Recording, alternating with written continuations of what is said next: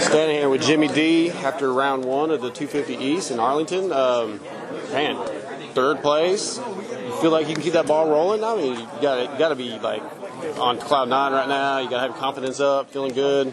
Yeah, I mean, my confidence is up, but it's just more of a relief for me. Like, yeah. I've gotten so many fourths, and like even today, man, I qualified fourth. I was fifth in the first practice, so people are gonna say I lucked into it because a bunch of dudes fell. I get this industry, but right. I don't care. I rode solid. I executed my laps. I had RJ pushing me at the end, and I put myself in a position to be there, and absolutely. that some guys didn't. So, you know, I'm truly confident now that I can let it come out of me now. Right. I can just let the tiger go now. That's awesome. And not be so tight in the main event and just think of podium, and get that off my head. And yeah.